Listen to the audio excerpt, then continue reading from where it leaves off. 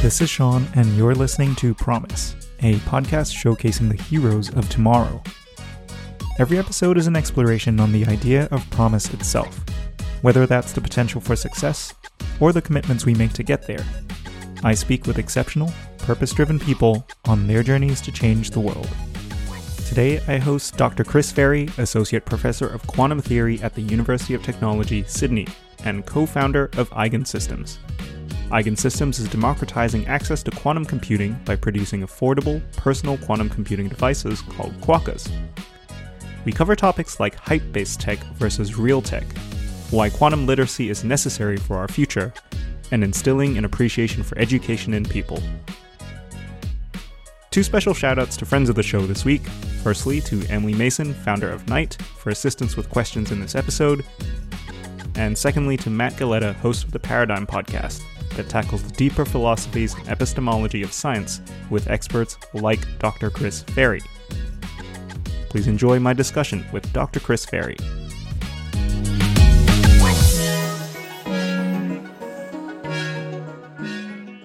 We welcome Dr. Chris Ferry, Associate Professor of Quantum Physics at the University of Technology, Sydney, publisher of multiple books focused on educating people in quantum theory, and also one of the co-founders of Eigen Systems. Dr. Ferry, welcome to the show. Yeah, thanks. Thanks for having me. Really excited to speak with you on the Promise podcast. You're probably the most famous guest that I've had on the show so far, having had a huge number of books published, specifically trying to educate people on quantum physics. So I'll preface this by saying I have zero background in quantum theory, and I try to get some help from someone who is working in the post-quantum cryptography space, who helped formulate some of the questions for me. Thank you very much, Emily Mason, fellow Canadian as well.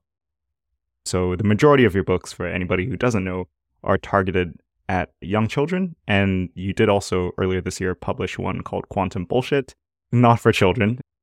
What actually prompted you to push out this large volume of books focused on this space?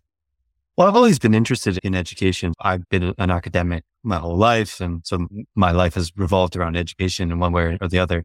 My favorite quote, it's unattributed.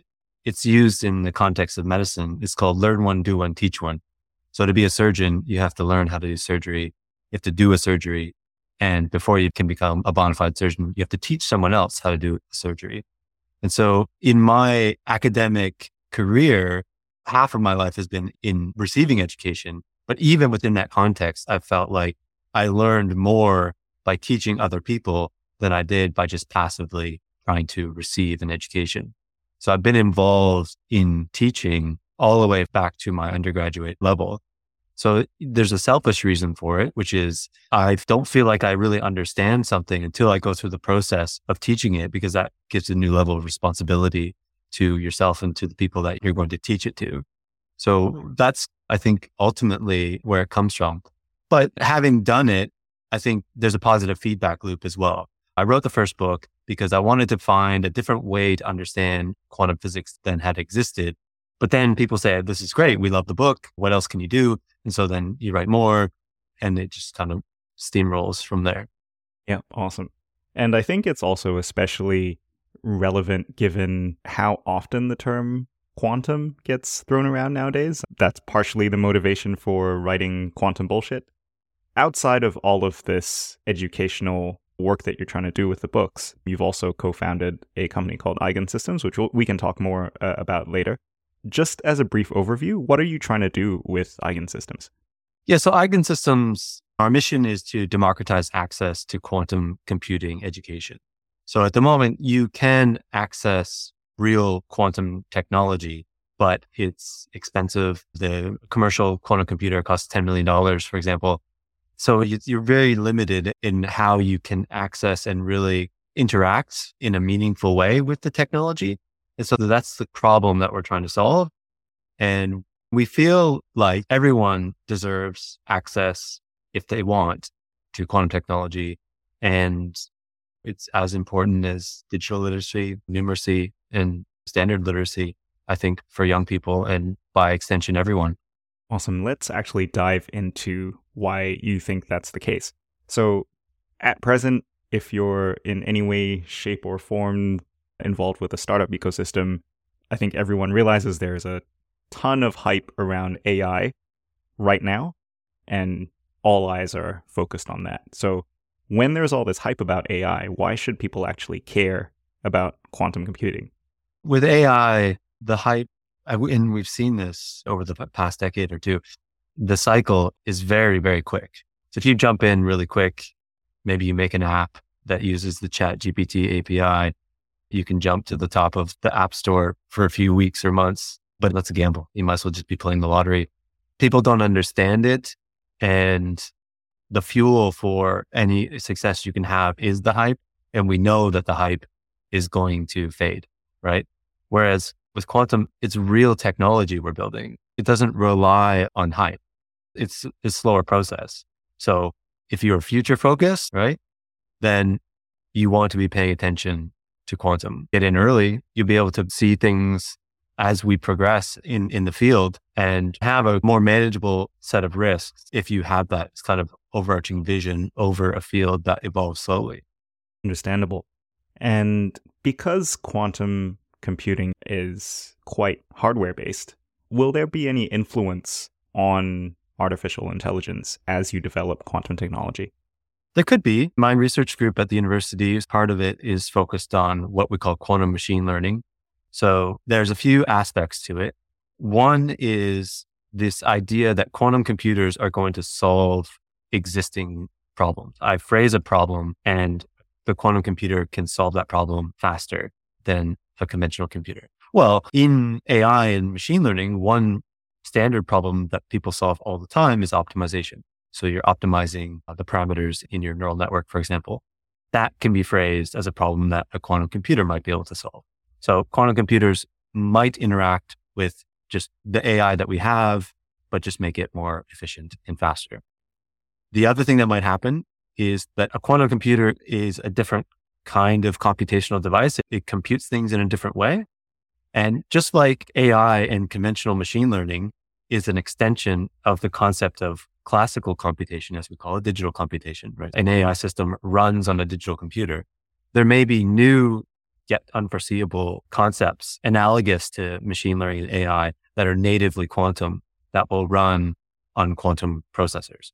So, that's an open area of research, but I wouldn't rule it out. I don't know, you probably heard the quote from, I think that was like 1948-ish, around that time, IBM's CTO said there'll never be a market in the world for more than 6 computers.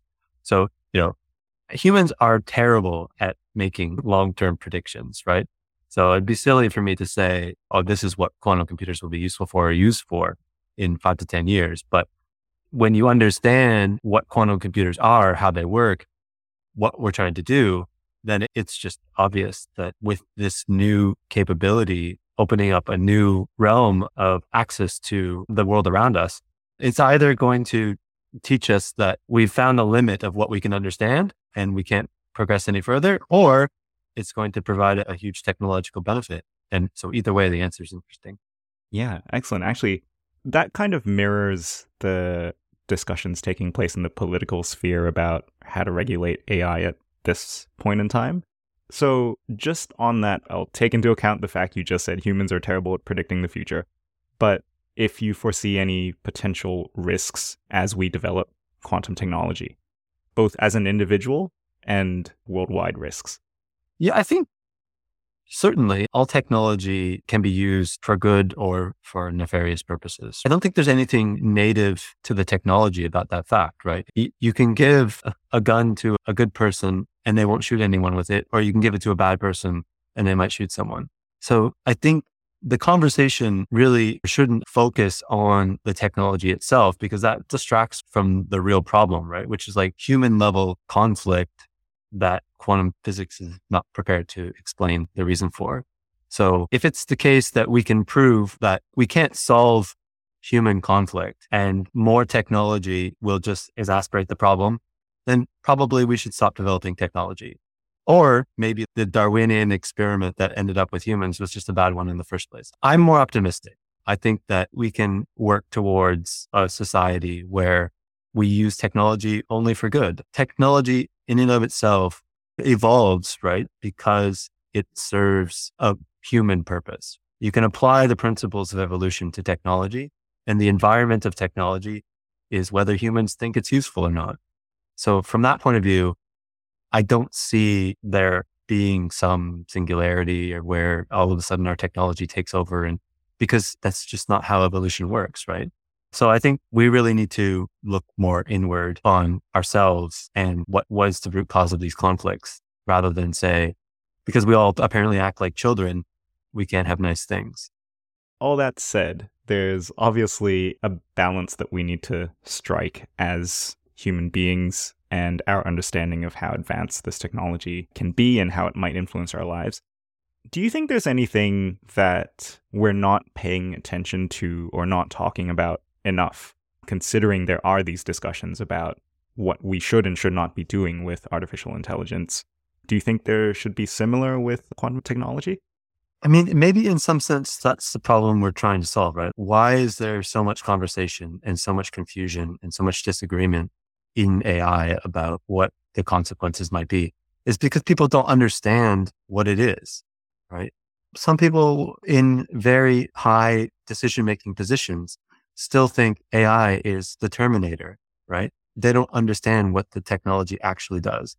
And if we ever get to this place with quantum technology, we're screwed, because people, even experts like scientists, when they speak about quantum physics in the public, and this is why I wrote the latest book, they get it wrong.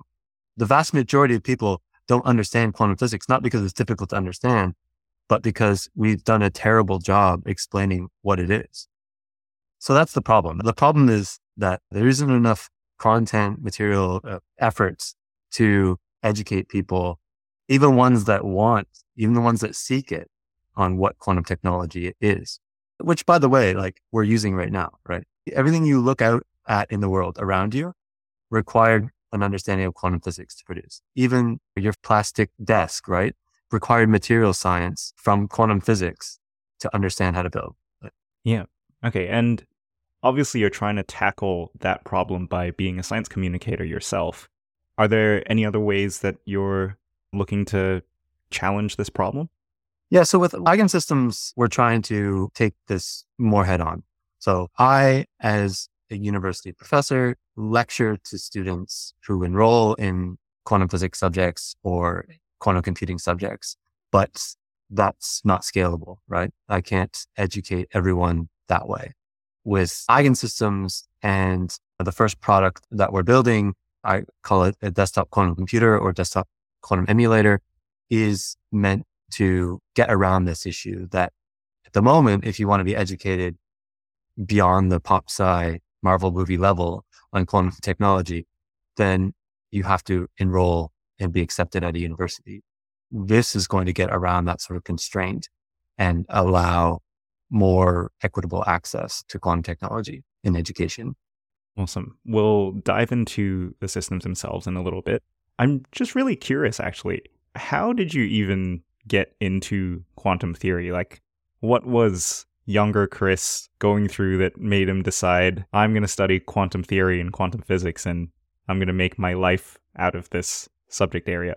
I think it's more on the just general academic mindset that I just had this thirst for knowledge, but it was naive, right? When I was young, I grew up pretty privileged. I had a middle-class family in the 80s during an economic boom. And you have this kind of rosy, naive picture of the world, right? You think doctors get training and then they know everything about health. Police officers get training and then they know all there is to know about the law, right? And you just look out and you're like, oh, the world's just full of experts. And then there are these people at universities and they're experts on knowledge. So they know everything there is to know about knowing things. So I just naively thought I'll go to university and read all the books and then I'll know everything and that would be great. At the end state is figuring out that basically you know nothing. That's a sort of a long process of figuring that out. But you start to enjoy the journey and you just delve deeper and deeper and deeper. And you find out that, basically, at least from a scientific perspective and also from an engineering and technology perspective, everything we know and can appreciate and should be thankful for is all based on this understanding of quantum physics. I wanted to know things. I wanted to have an understanding of everything that I could. And at this point in human history, quantum physics is that foundation for our understanding of nearly everything. Yeah, awesome. I feel like I share the sentiment, but probably not to the same extreme levels. Part of why I started the podcast is to just explore interesting things and interesting people like yourself. Okay, so from that point forward, you started writing a whole bunch of books, and they were targeted at children. Why aim for kids in the first place? It was because I had kids of my own. I wouldn't have written a kid's book if I didn't have kids. At the time, there wasn't a lot of science books for very, very young children. Nonfiction books are limited to, like, here's a list of shapes, a list of colors, the letters of the alphabet, the names of farm animals and what sounds they make. For some reason, I thought, well, there should be like science and physics as well. I'm an expert in this, so why not give it a go? It was something that I just had for my own children and I think shared with their school teachers. And they came back and said, the kids really love this and this is really great. You should publish it. So I initially self-published it and it did really well as a self-published book. So I just continued from there. And then a publisher got wind of it and could see that there was a bigger market for this. And they came along and said, well, I think I had 5 or 6 at the time. And I said, well, we'll publish them all.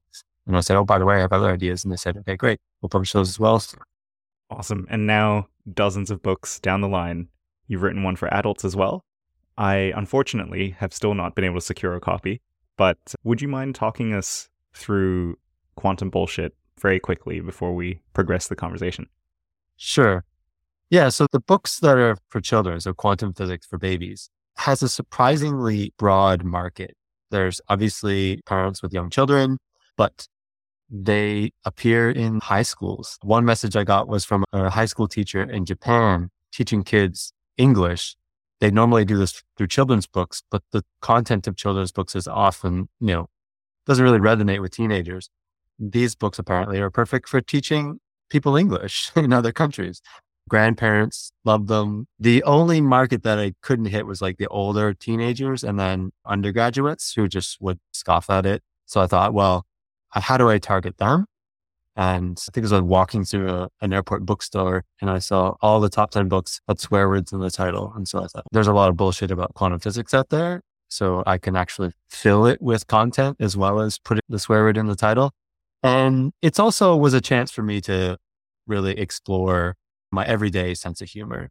I can stand up in front of a group of kids, put on my lab coat and say, hey, everyone, it's Dr. Chris, and have some fun and entertain them and teach them a bit about physics. But, that's not who I am on a daily basis. It's more a dry, sarcastic sort of person.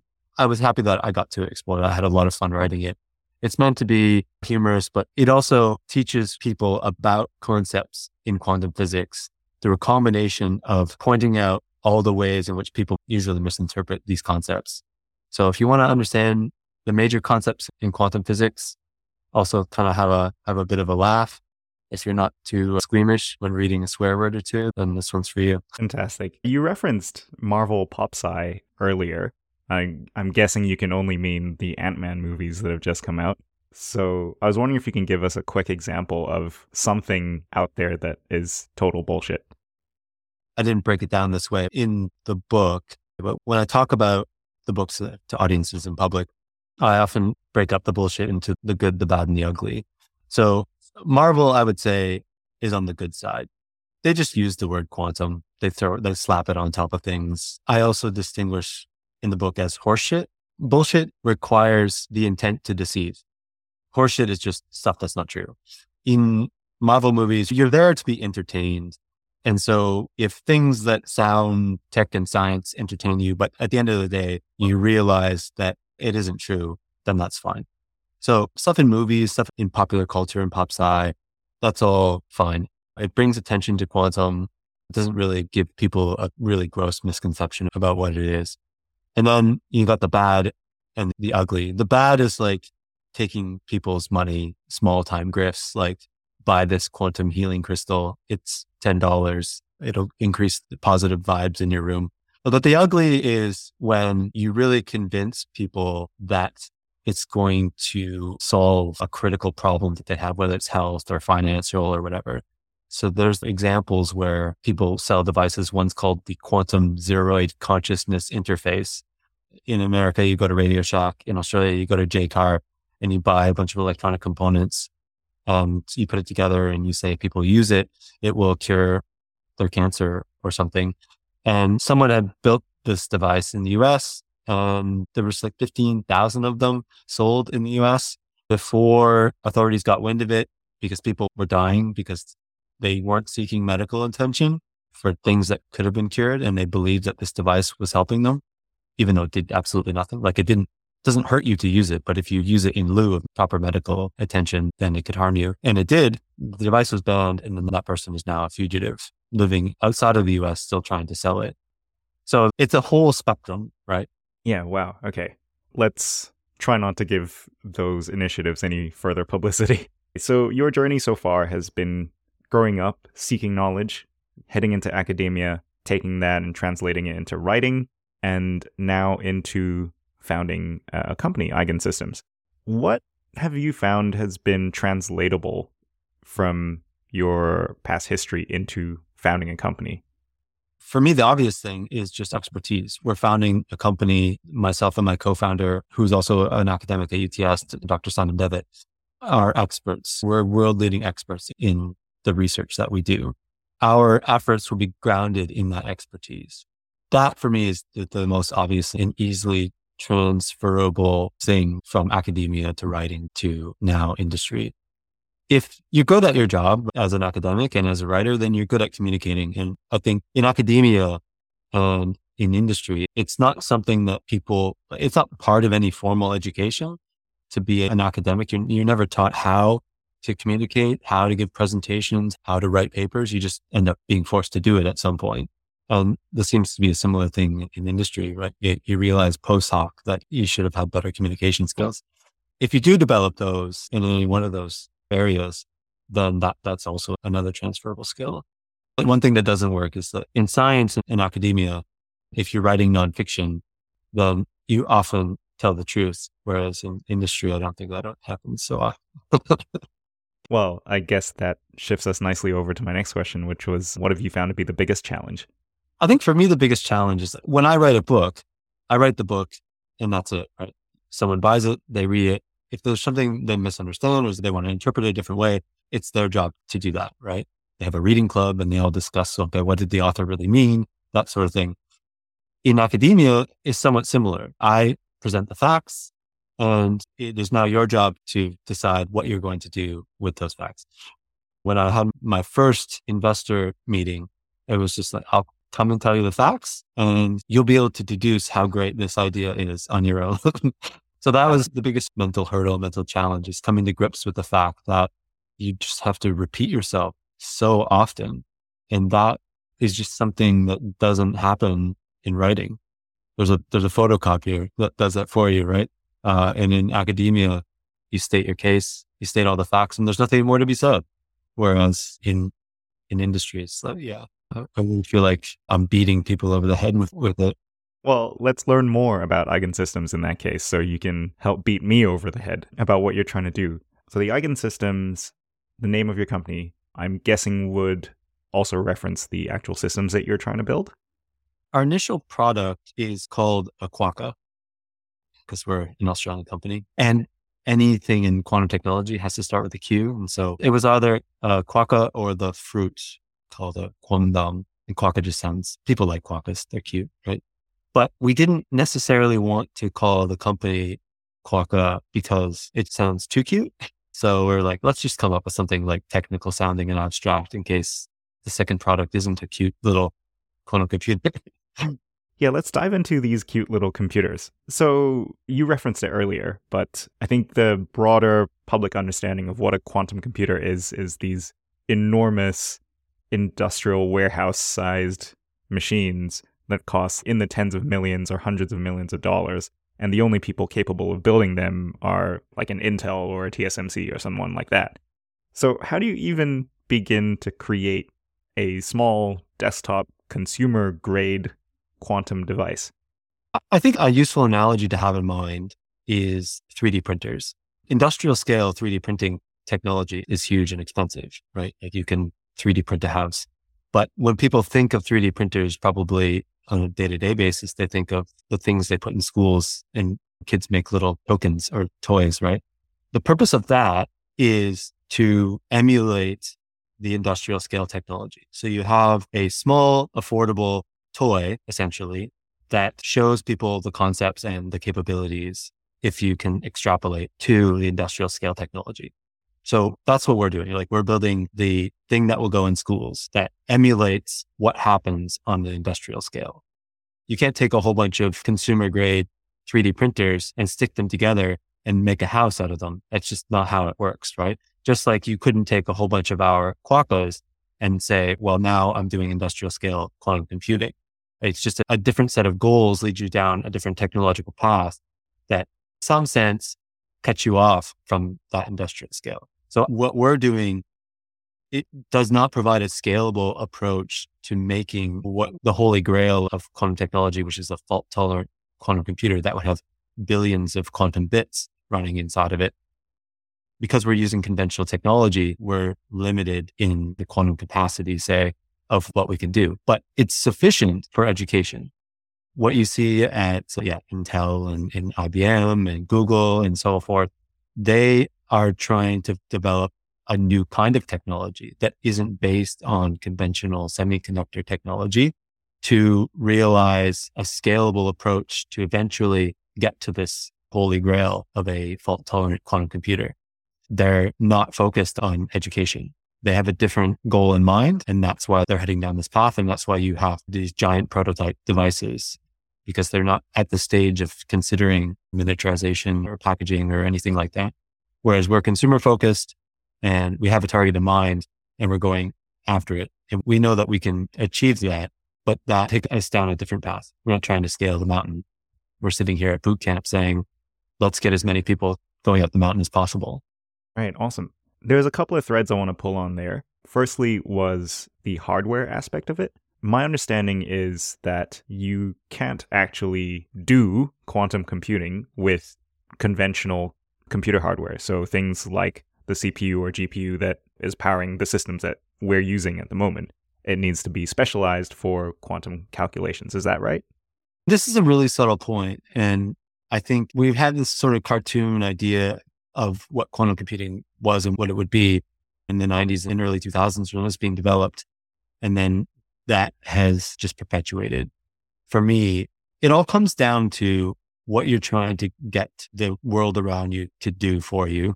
So what is a computer? A computer is something that automates algorithms that change bits into new bits. Any mathematical problem you can phrase as changing bits into bits. And so a computer can do that for you in an automated way. You can do it by hand.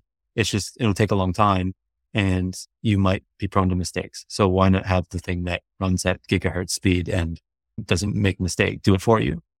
The same thing is true with quantum algorithms. I can phrase problems as turning what's called qubits into qubits. And so these, instead of zeros and ones, these are like spreadsheets of numbers that can be positive, negative, and technically include things called complex numbers. So if I can solve a problem by encoding it into spreadsheets of numbers and steps that change spreadsheets to new spreadsheets, and it takes fewer steps, then I would prefer that method. A lot of problems can be phrased in this way. If you try to do it by encoding everything in bits and changing bits to bits, it just takes you way more steps to do it than if you encoded it in this other way. Now, I could do that by hand. Like, I could do both sets of calculations by hand. It's just time consuming and annoying. When I'm doing the calculation of changing bits into bits, am I a computer? By some colloquial definition, no, like a computer is a little box that has transistors in it. But by a technical definition, yeah, I'm a computer. Now, if I do the same thing with the quantum bits, am I a quantum computer? I'm doing the calculation. I'm solving the problem that's phrased as turning quantum bits to new quantum bits.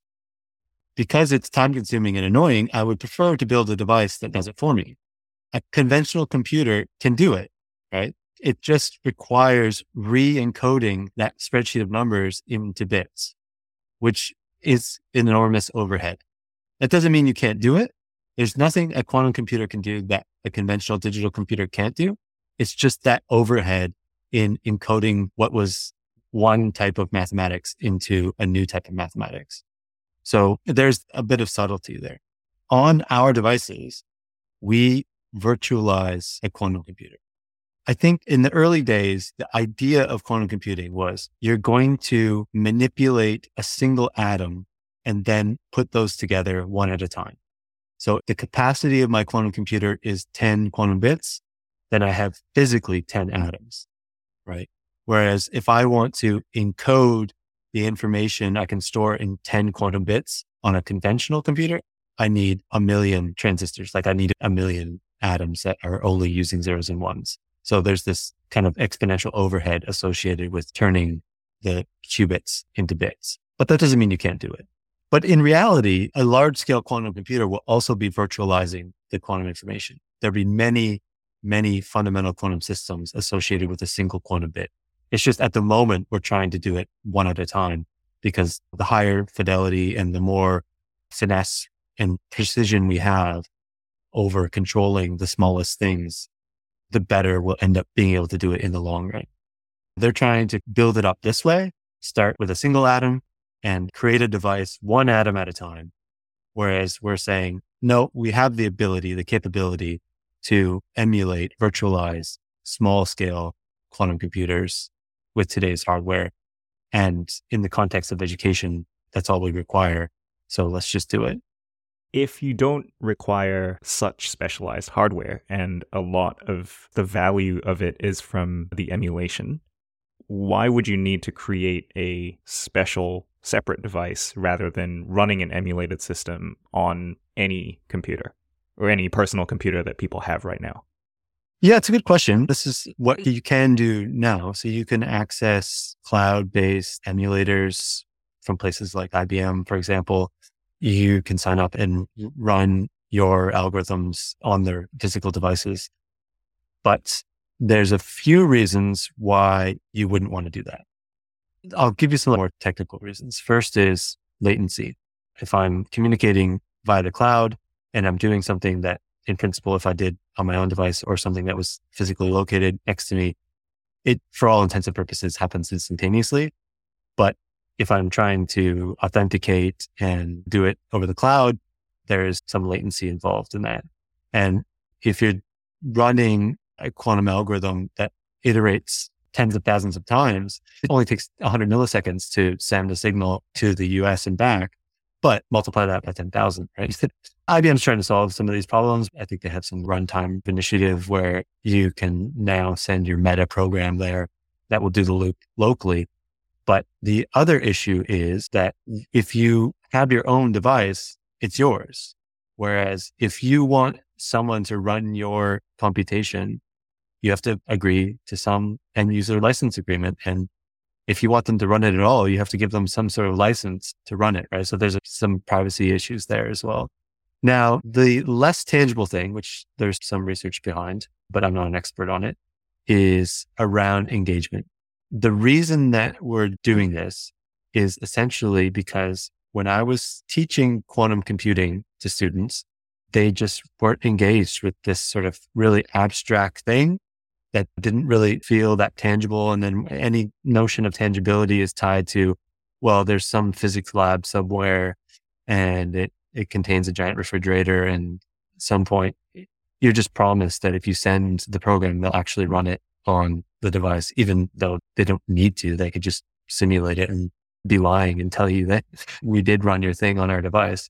So the students really weren't engaged. And we're having a digital conversation. I can't really evidence this in the same way that I do in person. If I take the device and I set it down in front of you, and the first thing I said to you was, that's a quantum computer, the entire conversation would be different, right? And that's kind of what happens with students. In my mind, is like a paradigm shift in the way I approach teaching quantum computing. That when there's something physical, tangible in front of you, it changes the way that you think and interact with that, but also with the concepts surrounding it. So when the students were like, okay, I can go by hand and analyze this algorithm by hand, that's a lot different than saying, now run it, program this device to do it for you. Not only were they more engaged, but they learned a hell of a lot more. So I teach quantum computing to students that have zero physics background, not even at the high school level. They're computer science students. And it was a challenge to design a subject that traditionally is built up around notions from quantum physics but I just went down the path of you have to program this device. And if you can do that, you've learned quantum computing. Right. That's a great challenge to set for the students. The last question that I had about the devices was around sourcing your own chips, because my understanding is that you can't go to a traditional computer shop and buy an Intel CPU and stick it in your system, for example. How do you plan on actually sourcing the parts that you need in order to build these systems? And on top of that, maintaining the supply of them, given the widely publicized semiconductor shortages over the last couple of years? Yeah. So I guess there's two ways to answer that. First is we don't have a runway long enough for this to be a top priority. At the moment, I can go on various websites and buy as many as we need with my personal credit card. Please, if someone wants to give me that problem, give us enough runway where I need to start thinking about that. I would love it. We're at the point where we're building parts of the device and it's being assembled here in Australia. And then the core computing chips are off the shelf. So ideally, we would design a single device that's assembled offshore, including designing our own compute boards. It's on our radar in terms of the technology roadmap, but it's not our primary concern at the moment. At the moment, it's an annoyance, and occasionally it's like a week or two pushing back of deadlines, but it doesn't seem to be affecting us at the moment. It's certainly on the radar. Like we're aware that this is an issue. But once we have the problem, we'll also have the solution, which is the runway to design a way around that. Yeah, wonderful. All right. So you've alluded to your students and the people that you teach quite a few times now. I'm assuming that they're the primary users of this device. Are you looking to expand beyond people actively trying to study quantum physics in an academic setting? Yeah, absolutely. We're focusing on university level education at the moment, just because that's the easiest. We know how that works. It's in our wheelhouse. We call our friends and family. We're in a research community where we know everybody, although it's growing quite rapidly. But anyone who's teaching at the university, we know, and we can provide the hardware and a simple API, and they can integrate it into the subjects that exist at their universities in any way they see fit. Now we're discussing the next step, which is going to tertiary institutions, but maybe at the vocational level where they don't have experts in quantum computing. We have to provide them with bespoke content around building out a subject, again, entirely within our wheelhouse. But if we want to target elementary school students, if we want to target like a hobbyist or an enthusiast or something like that, that's going to take some more effort in designing a more complete solution, right? And so that's next on our roadmap, is having just an educational ecosystem that surrounds the product. So with the flick of the switch, you can say, okay, I just need the API, or I need something to target elementary school students, or I'm a hobbyist and I want to dig deep into it. That's what the vision is going. Okay, awesome. Those are the immediate next steps. You also mentioned that you're starting to speak with some investors. How's that all going for you? It's a learning curve. It's a steep learning curve for sure. Collating all this feedback is something that I've been trying to do, but I'm not fully comfortable. As an academic, you always feel a bit uncomfortable with uncertainty, and I don't have that yet. And I don't see the whole game for what it is, so that I can't optimize it yet. But that's the standard approach of an academic, is define the problem and then search for the optimal solution. So yeah, getting the amount of investment and funding that we need is an obvious problem, but it's not well defined enough for me to then go and say, okay, optimize this problem. It could very well be that by the time we figure it out, we'll have accidentally found the solution. It's getting there. It's a learning curve, but at the end of the day, it doesn't feel like a daunting challenge because we have the expertise. We have a proven solution, right? Like we have paying customers. We have a positive balance in the bank account. We're making a profit as we speak. It's just that more getting to that point of scalability where that's just entirely outside of Simon and I's expertise. And it's just a matter of getting more people involved. And I think that requires the fuel, which is cash. Okay. 2 questions there in that case. The first one is, in order for you to get to that next step, are there any dream organizations you want to partner with? And the second question is, if you were to expand your team, what kind of skills are you looking for? From the academic side, not from Eigensystem side, but we partner with organizations within the quantum computing space all the time, mostly on research projects. They're full of resources and great people, but at the moment, it's not clear what a partnership would look like there. And again, maybe this goes back to our inexperience in industry. I know people love announcing partnerships, even though it's completely vacuous and there's nothing there. So sure, we'll do that if that's what people want. But from an actual concrete perspective, what comes out of such a partnership, that part is unclear. There's certainly some synergy involved. So somebody who is building large scale quantum technology would find it difficult to get people invested in it. This could be seen as a stepping stone, right? So there's definitely, at least at the level of that story, a possibility there where we could find partnerships with any of the companies that are attempting to build scalable quantum technology. From our Eigensystem side, in terms of people, as I said, I don't think it's beyond our capabilities to train up on all of the business side of things. I just see it as an inefficient way to do it. So I think we need to add people that have more expertise and experience in building and delivering products and scaling up a company. We could bootstrap it. It's just going to take more time. But I think the opportunity is perfect right now. And that is a good argument to not go down the bootstrapping route and just add all the people to the team we need to make it scale and bring it to a global market right now. Awesome. Well, if anybody who's listening is interested in this problem space, we'll get Chris's contact details towards the end of the show. Let's look towards the far future rather than your immediate challenges right now, and look at the world that you're trying to build with this company that you've started and all of the academic work that you've done. If everything goes right for you, what do you think the world will look like? At a personal level, I would love to live in a world where when I meet a stranger and I say, I'm a mathematician, their response is not, I hated math in school. That's the sort of world I'd like to live in.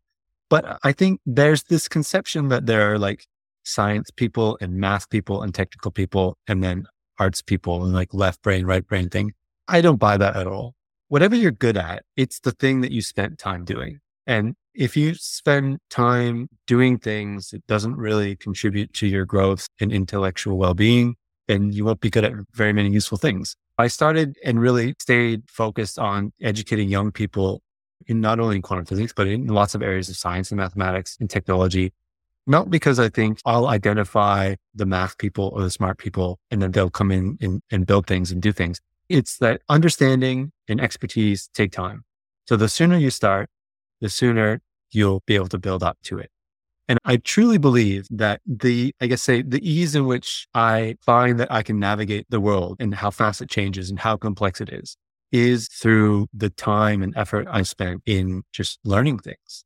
That's what I'd like to see. And maybe it's enough that people understand that and the focus shifts, because I won't live long enough to realize the ultimate dream where you have an entire population of people that appreciate an education. But if we can just get that focus shift, certainly in parts of the world where the opposite is true, where ignorance is seen as a virtue rather than knowledge, I think it will solve a lot of problems, right? I mean, we've talked about some. This constant discussion about AI in the media wouldn't happen if people actually understood what it was. Problems with misinformation and the need for simple stories in what is obvious in a complex issue or complex world that we live in. Just having an appreciation and understanding of the complexities of real situations and real problems and the tools and techniques that are needed to solve them. And a trust that the people that have trained themselves to do that should be the ones relied upon. That's at the broadest scale what I'd like to build. When I say it out loud, it sounds like a daunting challenge. But again, when you have the skills, when you've trained for so long, it certainly seems like you can make progress. It's worth a shot. It doesn't seem so daunting. Amazing. I couldn't think of a better way to wrap up the show. Genuinely, Dr. Chris Ferry, thank you so much for joining us today. The last thing that I'll get you to do is to share any social media contact info if anybody is interested in finding out more about your work or looking into Eigensystems in more detail. Yeah, sure. Watch this space sort of thing. I don't have a team of people that divide my online persona up. So you can search for me on Twitter or LinkedIn or all the social media platforms, and you'll get the jack of all trades version of me. But if you want to chat about anything specific, ping me on your favorite social media platform, or you can contact me through my website, which is csferry.com. Fantastic. I'll stick all of the links in the show notes. Dr. Ferry, thank you once again. Thanks, Sean. That's it for today's episode of Promise. Be sure to subscribe to get the weekly episodes on your favorite podcast platform. Do you think you or someone you know would have ideas worth sharing? Send me an email to sean@promise.fm. Otherwise, subscribe and stay tuned to learn from tomorrow's heroes when what we've got is promise.